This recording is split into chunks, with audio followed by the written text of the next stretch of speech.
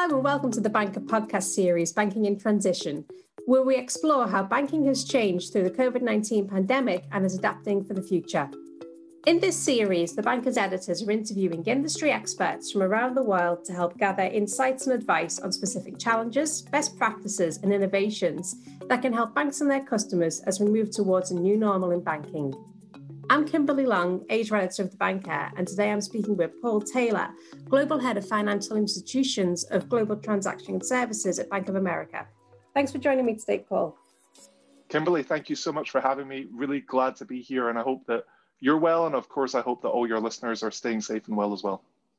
Thanks very much, Paul. So to begin with, what is the main focus of FIs now as we move towards a new normal through the pandemic?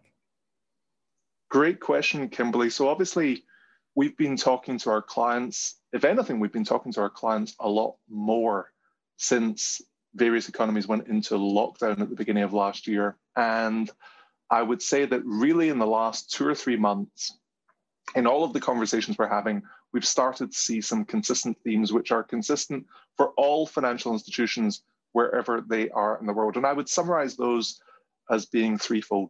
Number one, a major focus on the road to recovery in what is hopefully a post-pandemic market environment. I'll come back to that in a second. Number two, digital transformation. Clearly, the world banking was on a path to digital transformation before the crisis, before the pandemic. But if anything, the pandemic has only accelerated that. And then lastly, number three, supporting new expectations beyond the bottom line. It feels like, if anything, the pandemic has brought heightened awareness, heightened sensitivity to some of the factors beyond the bottom line. And of course, I'm talking there about everything from health. I don't think health has ever been such a major focus in every conversation, to the future of work, of course, to what we might call ESG, in the sense of a lot more focus on, of course, the environmental agenda, a lot more focus on societal change, societal future, and then lastly, a major focus on governance and in terms of how the world thinks about the way that business runs in the future, standards that we hold ourselves to, and the way in which we measure contribution in the future. And I suppose looking more specifically towards Asia, kind of from my perspective, covering that region and also the challenges that the region has faced. I mean, obviously the first region to be impacted by the pandemic, and then now, as you know, things move on, we're seeing like Indonesia especially is being hit again by another wave, and also India earlier this year had that really big hit. So what themes are you seeing now coming out of Asia specifically, and do the needs of the FIs differ there now to what you're seeing in other regions? Yeah, you know, it's as you say, the region which identified the coronavirus in question first, I would argue, was probably the region that responded best in 2020, was best prepared. Maybe that's because as a result of previous pandemics, I don't know, I'm not qualified to say, but it feels like the Asia-Pacific region had the best response in 2020 in terms of preparedness, in terms of being able to move through different types of lockdown or moving out of lockdown, and through getting back to some sort of business as usual. And as you say, this year, we've obviously seen India being impacted. You mentioned Indonesia. We've also seen Australia being impacted with new variants, specifically the Delta variant. And that obviously has brought some of those markets more in line with what we had seen in the Western Hemisphere over the last year or so. But one thing which still stands out from a financial institution perspective, which is that the Asia-Pacific region continues to be the region with total commitment to looking at new ways of doing things, to looking at new technology, And I would say that not only has that not really changed through the crisis or through the pandemic, I would say, if anything, again, that's accelerated. So what do I mean by that? So from a financial services perspective, it's the Asian markets that have really picked up the ball and run with, for example, real-time payments. Think of the number of markets as a percentage of total that have introduced real-time payment schemes over the last 5 to 10 years. I would argue that in the Asia-Pacific region, it's more than almost anywhere else. And also we see that the conversion rate towards those real-time payment systems, those real-time rails, has been more significant in the region than anywhere else. Number two, FX. So FX, and specifically what we might call transactional FX or payments, FX payments. This has been a topic, a product, a service area which has been growing globally for the last 11 years. In APAC, we've seen over the last 2 years that whilst a number of different markets have taken a different regulatory approach, have taken a different legal stance on the validity of FX payments, and how they should be treated and how they should be managed, we've seen consistently, holistically, that actually FX payments have been a major growth area for financial institutions, in that the service is being used a lot more widely. We've seen it also expand as the basis for partnership between financial institutions, again, across all markets, albeit with different regulatory focus and different regulatory constraint. We've still seen that continues to be a major driver, especially at a time when all financial institutions globally are seeking to ensure total transparency. So we've seen that actually innovations around FX have increased transparency, but have also increased the adoption of so-called FX payments. And the last thing, which again, I would say is a global trend, which I personally have seen accelerating in the APAC region, has been the proliferation of non-bank providers and non-bank solutions and technologies in the banking space. So what do I mean by that? If you think about the meteoric growth of the likes of WeChat, for example, if you think about Alipay, of course, these are some of the more obvious examples, especially in North Asia. But if you also think about the growth, for example, in Australia, we've seen the terrific success of the buy now, pay later companies, and the buy now, pay later model as a basis for the creation of new fintechs, new financial technology companies. All of these innovations are given oxygen by the fact that there is strong consumer demand for these products. The technology is there, the ability to invest and to launch the technology is there.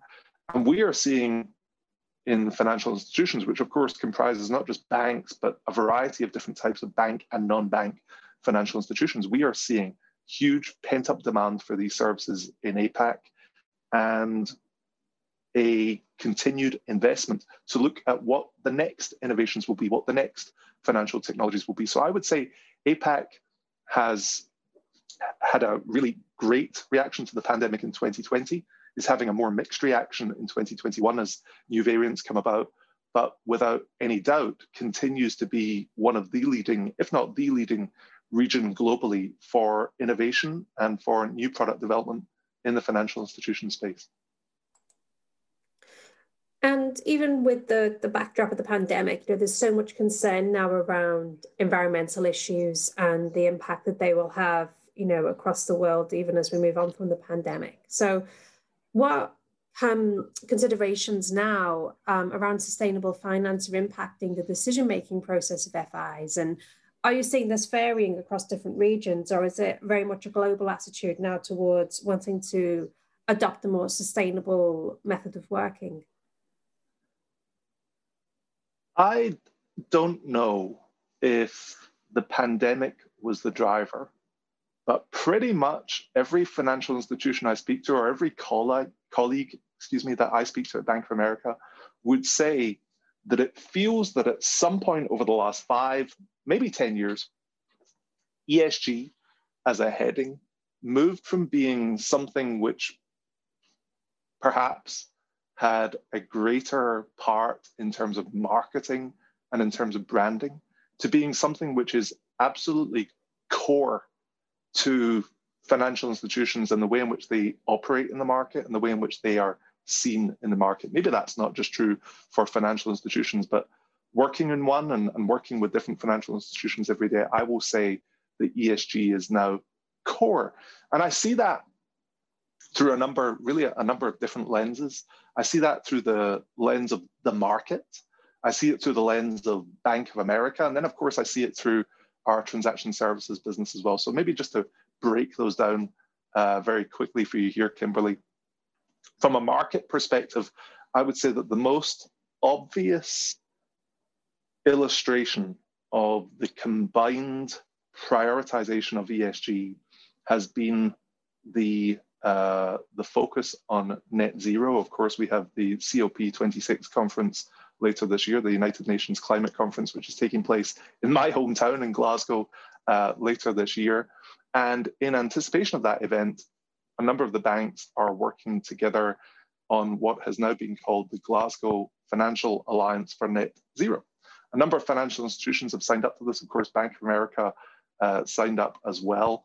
And we have committed as part of that, that we will increase our environmental business initiative to $1 trillion by 2030 to finance and accelerate the transition to a stable economy. And that's part of an existing $1.5 trillion commitment to sustainable finance. Now, of course, Bank of America is not the only organization. And what's striking about the GFANZ, the acronym for this alliance, is that so many organizations, so many different financial institutions from across all of the regions have signed up and have made proportionately similar commitments within their business to sustainable finance.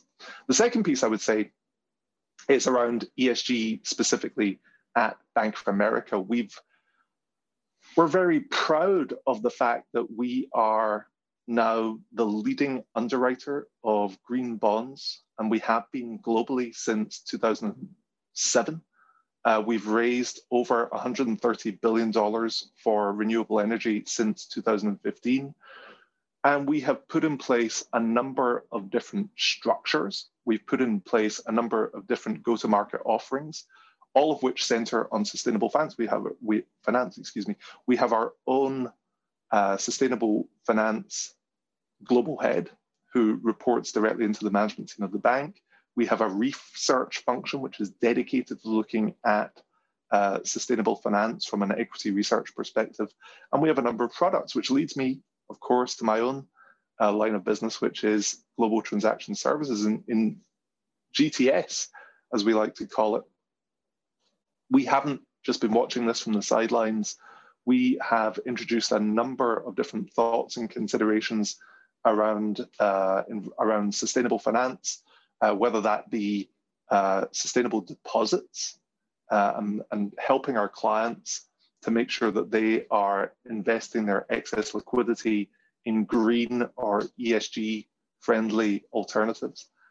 Number two, sustainable supply chain finance. So making sure that our clients have the ability to invest in green facilities, that they have the option to take up sustainable supply chain finance as an alternative. But of course, digital. I said before that one of the most striking phenomena of the last couple of years has been the huge acceleration that we've seen away from paper, away from manual process, towards electronic, towards digital. And that's end to end, right? If you think about it, in our GTS business alone, digital signatures, e-signatures, have increased year over year by over 309%. That's staggering.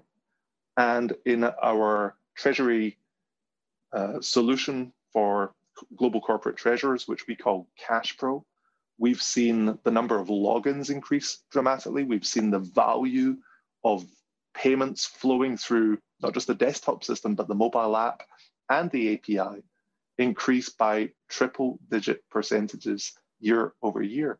And that has a very real bearing. It has a very real contribution to a move towards ESG, to a world where we are processing less paper, where we are physically, manually moving less physical objects, and where we are able to help our clients to achieve their own ESG goals in terms of being able to provide them with solutions which are, let's say, more environmentally friendly, more sustainable.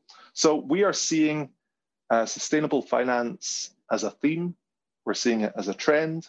We're seeing it as a reality in every single aspect of how we look at the work that we do with our clients.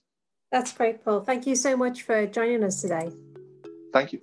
Thank you. And you can keep up to date by subscribing to our weekly podcasts on iTunes, Spotify, and Acast, and follow our discussions at thebanker.com/podcasts.